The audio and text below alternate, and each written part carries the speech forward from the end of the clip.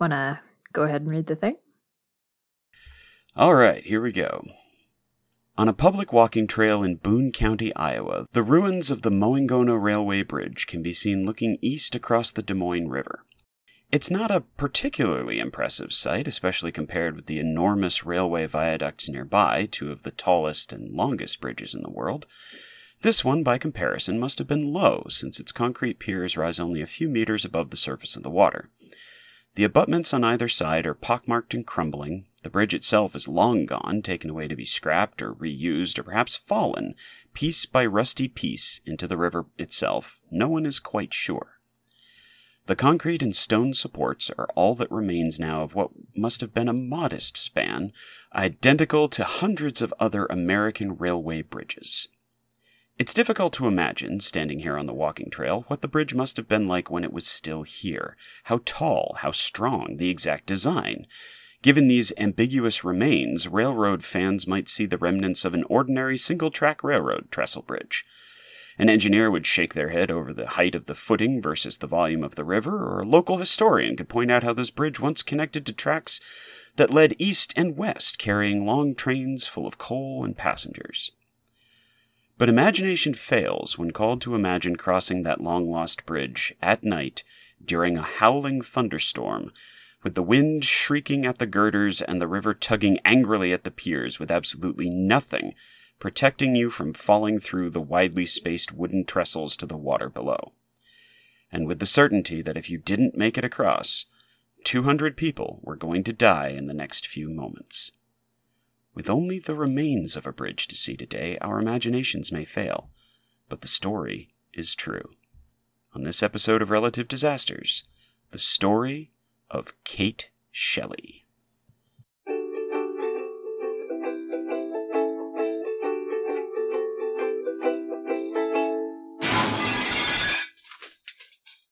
Welcome to Relative Disasters, the show where my brother and I manage our existential dread by talking about terrible and interesting historical events and their context, implications, and any related sidebars we feel like discussing. I'm Ella, Bridge Tallness Specialist for Relative Disasters Engineering. And I'm her brother Greg, Early Warning Advisor for Relative Disasters Waterway Authority. Thanks so much for that story. Nice job. It's what I'm here for. So I wanted to start out with our main sources. Most of the information that we're going to talk about today came from the website Kate Shelley, Heroine of the High Bridge, where you can find all kinds of interesting Kate Shelley tidbits. Okay. So this is a train disaster, Greg. Ooh. And it's also a truly heroic rescue effort. I'm completely here for it. So the heroine of our story is born Catherine Carroll Shelley in December 1863 in Ireland. Okay. Now, there's a lot of debate about this because her grave marker has a completely different birth date, September of 1865. Huh. So we're already starting off with some ambiguity. Sure. As far as I could tell, 1863 is the correct date, so we're just going to go with that. Sounds good. Kate is an older sister. Ah, I see. So automatically so she's the hero. Naturally a genius heroine. Yep. Who can do no wrong. Yeah, absolutely. Like all older yes, sisters. Absolutely. She is the oldest child of Margaret and Michael Shelley, who immigrate to the Midwestern United States when little Kate is a toddler. Okay. They go on to buy land near Moingona, Iowa, Okay. and have 4 more children. Well, that's what you did back in the day. Well, they needed 4 kids. They needed a lot of kids because they're trying to farm. Yeah. Now, the Shelley farm is not particularly prosperous, Okay. and Michael eventually has to take a job on the railroad, and he becomes the track section foreman on the Chicago and Northwestern Railway to support the family in addition to the farm. Okay. Now, this is kind of a natural choice because the Shelley house is located right by the railroad tracks. Sweet. Walk to work in the morning. Well, in theory, but they're also kind of in the middle of nowhere, So their house is on a little stream called Honey Creek, which feeds into the Des Moines River. Okay. Kate and her siblings grow up with trains going by like clockwork in their backyard, and they probably know more about tracks and bridges and railway work because of their dad's job. Sure. So because they're near tracks and water, they're also close by 3 railway bridges. Okay. So they've got 2 crossing Honey Creek by their house. Yep. Those are smaller bridges. And a bigger one, which is just called the Moingona Bridge, and that's over the Des Moines River itself. Okay. Now, these bridges are only intended to be used by trains, and they are extremely dangerous for people to try and cross. Sure. To discourage people from trying to cross the Des Moines River using the railway bridge, the Chicago and Northwestern Railway Company designs the bridge to discourage pedestrian traffic, like to the point where you almost can't cross it on foot. Okay. So for the full length of the bridge, there are no railings and there's nothing to walk on. You would just have to jump from tie to tie for the full length of the bridge, which is 700 feet long. Yeah, that's terrifying. There's basically just nothing to catch you if you miss any of those jumps. Yeah. You just fall like 50 feet right into the river. Yeah, that would definitely discourage me from crossing it. I mean, you and me both, but we're scared of cats. And the Des Moines at this point is a dangerous river. It's wide and it's prone to seasonal flooding. Yeah. So it's got some sneaky currents. It can also be really rapid and deep at certain times of the year. Yeah. Okay. The Des Moines is so dangerous, in fact, that the Shelleys lose their youngest child, James, to drowning when he's swimming in the river one day. No. Oh, man. I know. He's 10 or 11 years old. Mm. Really, really sad. When they lose James in 1879, the Shelley family is already struggling with the death of Michael, Mr. Shelley, who had passed away a few months before of tuberculosis. Oh, God. Okay. Yeah. And on top of that, Margaret, Mrs. Shelley, is dealing with increasingly fragile health. Okay. So as the oldest, Kate steps up and just takes on everything her parents would have been doing. Sure. She's cooking and cleaning, and she takes care of the younger kids, but she also works on the farm, so she's taking on all the heavy jobs that her father would have done, the plowing and the harvesting and so forth. Okay. She, of course, has to drop out of school to do this. Yeah. I think fairly early in her teens. Teenage Kate is strong, she's practical, she's an extremely hard worker. Even so, the family is just scraping by. Sure. On the evening of July 6th, 1881, when Kate is 17 years old, a storm rolls over the Des Moines River Valley. Now, thunderstorms and heavy rain are pretty common at that time of year, but this one drops an enormous amount of water in a very short time. Okay, how much? I could not find any estimates, but it was a lot. Apparently it just parked itself over this part of the river valley and just dumped water down for an hour. Hours, actually. So that, of course, causes a flash flood along a Honey Creek, which runs behind the family house. Yep. Now, Kate has her hands full all day dealing with the rising water, the animals, and the house. But at 11 o'clock, after she's already in her nightgown and probably already in bed, something occurs outside that's loud enough to be heard over the storm. It's a crash, followed by an enormous hissing sound. Oh, okay. Yep. It's bad news. Yeah. Being the daughter of a railway worker and a child who grew up around trains, Kate immediately knows what must have happened. And she jumps out of bed and grabs a lantern to go look. Okay. Now, the Shelley house is right on a bend of Honey Creek, and they have two of these small bridges on either side of the house. These are not the high, strong bridges, like the one going over the Des Moines. These are short, and they're designed to cross what's usually like a stream or a brook. Right. Tonight, however, those bridges are struggling. Yeah. So the railway company knows there's been a lot of rain, but they don't know if the bridges are holding. Okay. So before they send the midnight passenger express train through the valley, they send a pusher locomotive out from Moingona to check the track. Sure. So the noise that Kate heard was the sound of that steam locomotive falling through the washed-out Honey Creek Bridge and into the floodwater. Oh, God. Okay. So she heard the pusher locomotive going into the water. Right. Okay. And it's still storming, by the way. So Kate runs down to the creek and finds the washed-out bridge, and she's able to spot two survivors of the crash. Now, they're hanging onto branches in the middle of what is now a very swollen and angry river. Yeah. Kate has nothing to reach them with, and even if she could throw them a rope, she's not big enough to haul two grown men to safety. Yeah, that makes sense. She just can't, physically. Plus, the minutes are ticking by. And in addition to helping these guys out of the river, she knows that railroad schedule, and all she can think about is that the Midnight Express is due to come zooming through the valley in a matter of minutes. Oh, boy. And she's 17 at this time? She's either 15 or 17. Good grief. Oh, right. Depending on which birthday is real. Exactly. So Kate shouts to the survivors that she's going to get help, and she begins to run towards the closest source of help. Remember, this family is living in the middle of nowhere. Right. And the closest place she can ask for help is the train station in Moingona, which is about 3 miles away. Okay. Now, it's not a big deal for a healthy teenager to run 3 miles. Sure. But these are not ideal circumstances. Ideal circumstances, exactly. For one thing, it's still storming. Yeah. So we've got thunder, lightning, rain coming down in sheets, a high wind. And she's in like a nightgown and slippers. Oh, yeah. She's wearing a nightgown, a thin coat, and a pair of boots. What does our heroine do next? So the big obstacle to this little 3-mile jaunt is that 700 feet of it is crossing this very pedestrian-unfriendly bridge over the Des Moines River. That's right. Okay. So that wasn't the bridge that washed out. No, the bridge that washed out was the bridge behind their house, one of the Honey Creek bridges. So actually, the pusher locomotive made it across the Moingona Bridge. Okay. So Kate knows that bridge is still intact. Okay. And it fell into the Honey Creek behind her house. Wow.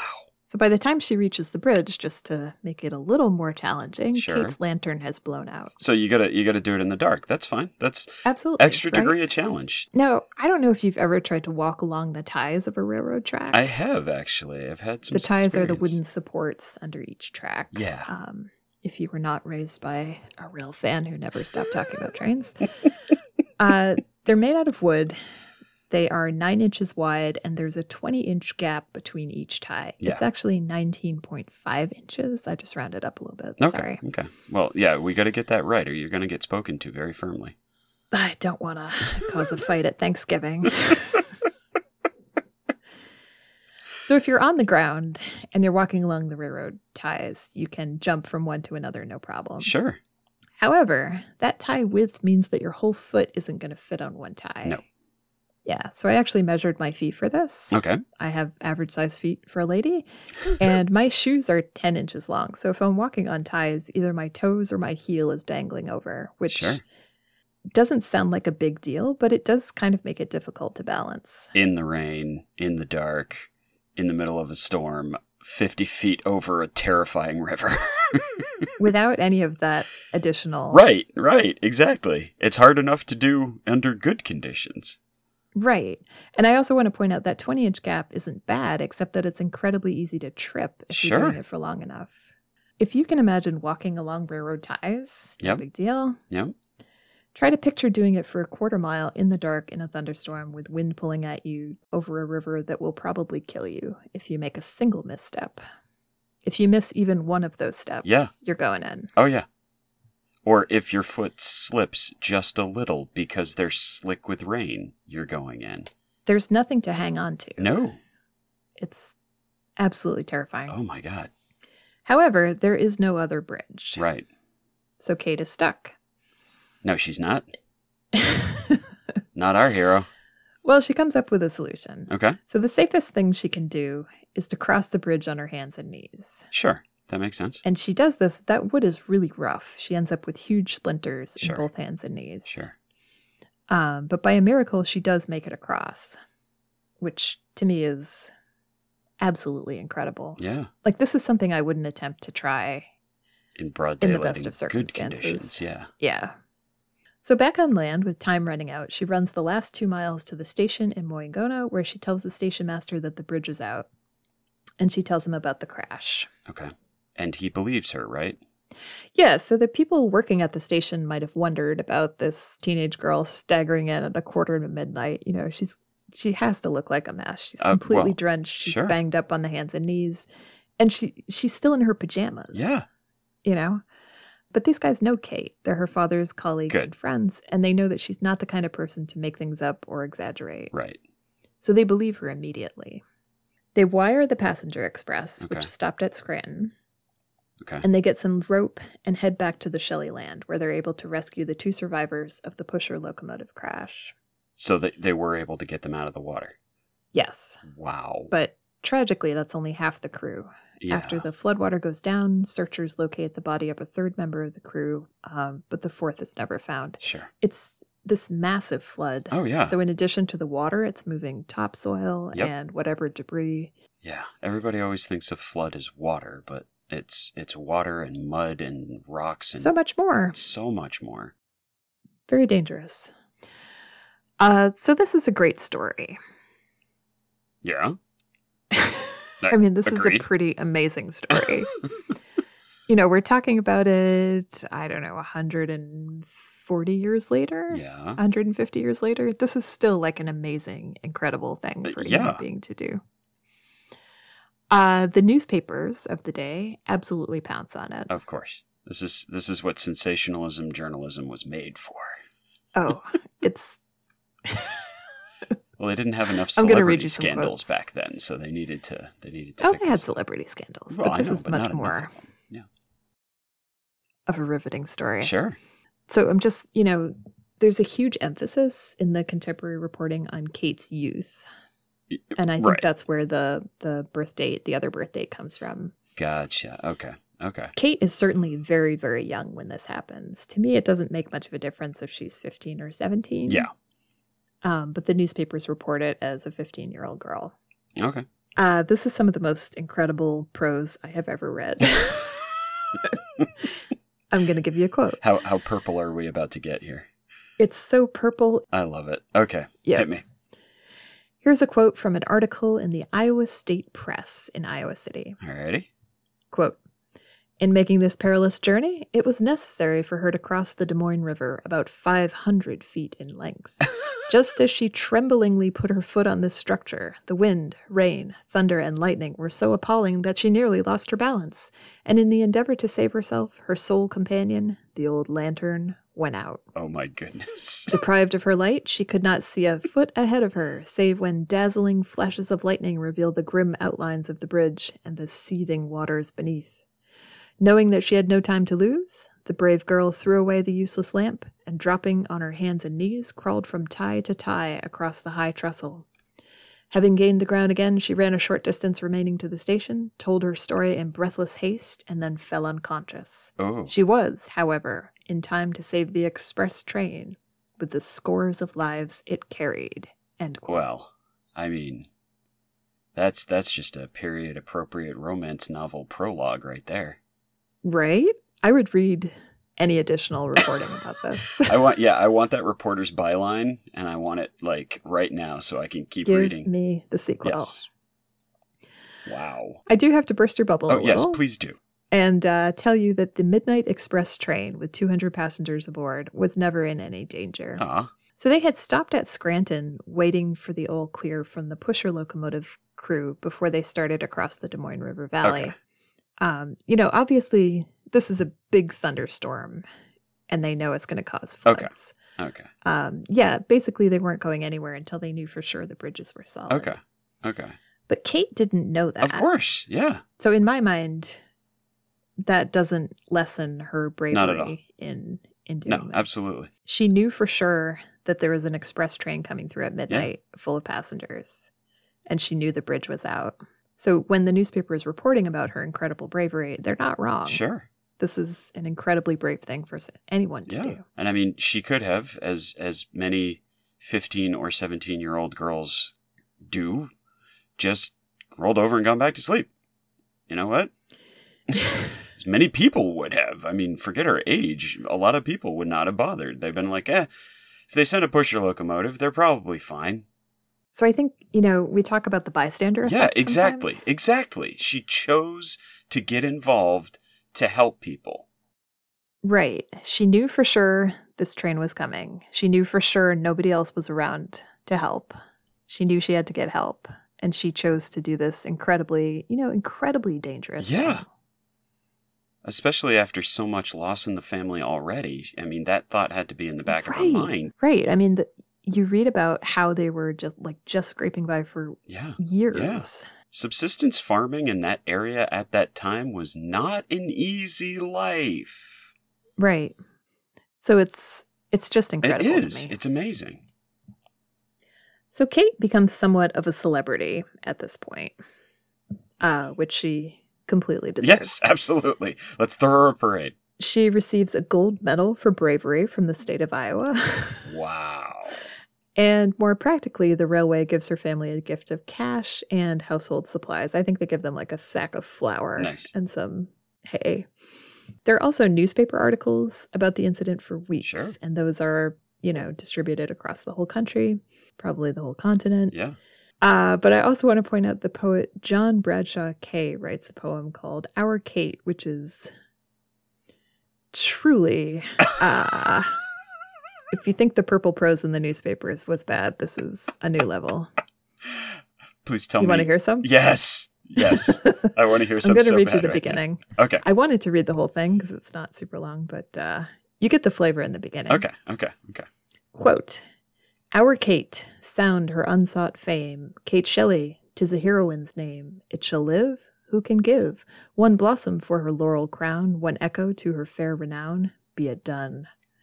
Our state upon a disk of gold in honor hath her name enscrolled. 'Twas well won. End quote. The full poem is in the public domain, so you can read it if you want to. Can we please put it in the show notes so everyone can read it? Absolutely, we can. Excellent. I will do that. She also receives a lot of mail, including proposals of marriage. Oh, of course, yeah. Yeah. I mean, who doesn't want to marry the girl who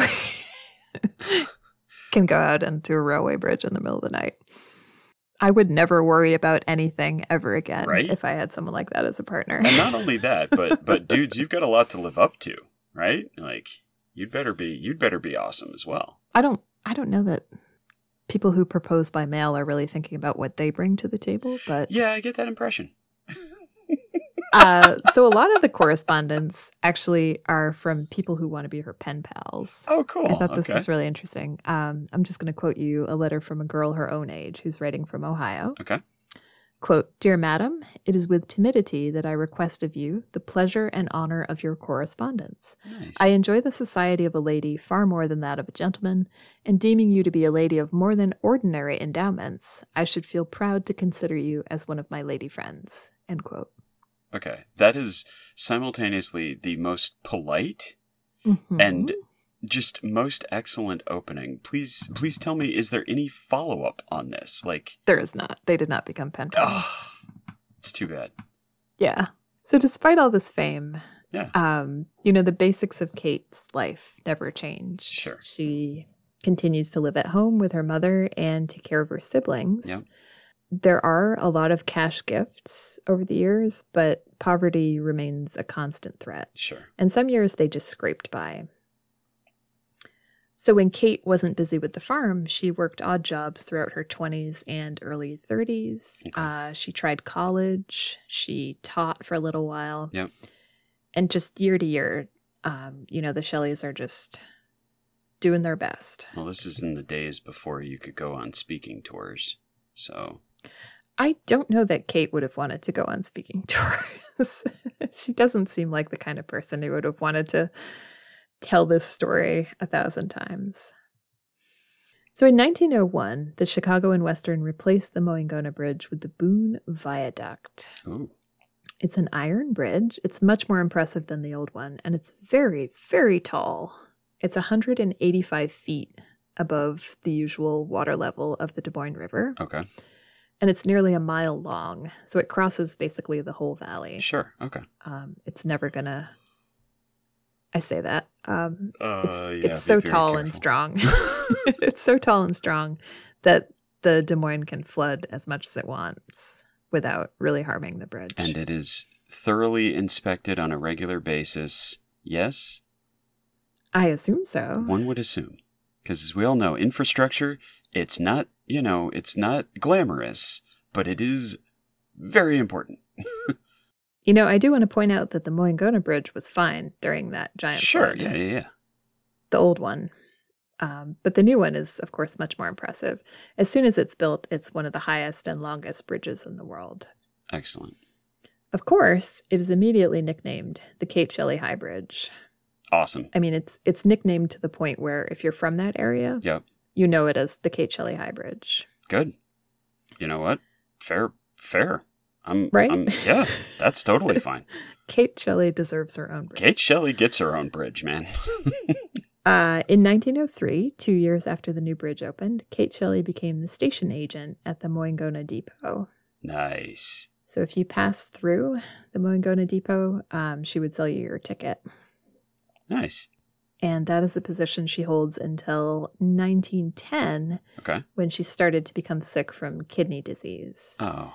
And yeah, it's really sad. She died at home in 1912 at the age of 46. Well, that's a bit of letting the air out of the balloon there. This story is all about the air coming out of the balloon. Yeah, well, I mean... It's a very quiet story. It is a very quiet story, but you know what? I really... There's something about it that really grabs me. I love the fact that this was just a kid who saw something really bad coming and decided that she was going to be the one to avert it. And the fact that it wasn't going to happen because of the pusher locomotive doesn't downplay the fact that she still made that decision. It was selfless. It was heroic.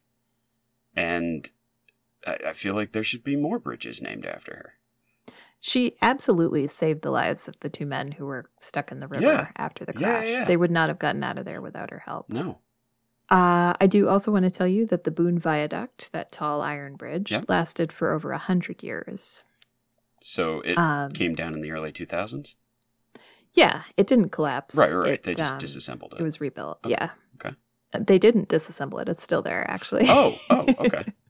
But the bridge was replaced with a concrete and steel version that opened up in 2009. And is that also known as the Kate Shelley Bridge? Yes. So the Union Pacific Railway, the new owners, officially named it the Kate Shelley Bridge. Nice. So it's no longer nicknamed. And it is, I think, the only railway bridge in the U.S. to be named after a woman. Very cool. Yeah. So I was talking to our dad about it, and he told me that American railway bridges are rarely even named after people. Yeah. They're almost always named after places, or they're given numbers. So the fact that the railway officially named it the Kate Shelley Bridge is pretty impressive. That is very cool. And that is the amazing story of the heroism of Kate Shelley. Well, I'm blown away. I knew nothing about this story. I know that longtime listener, our dad, has been after us to do this story for a while. And so I deliberately didn't learn anything about it because I thought this was going to be another, like bridge collapse or train crash. And instead it's teenage girl commits massive act of heroism. I'm just going to stop you right there. It's older sister. Yes. All right. I apologize. Nope. That's on me. Completes triathlon of terror. Yes. Older sister completes triathlon of terror, saving many lives. As older sisters will do. Yes. For they are blameless and holy creatures.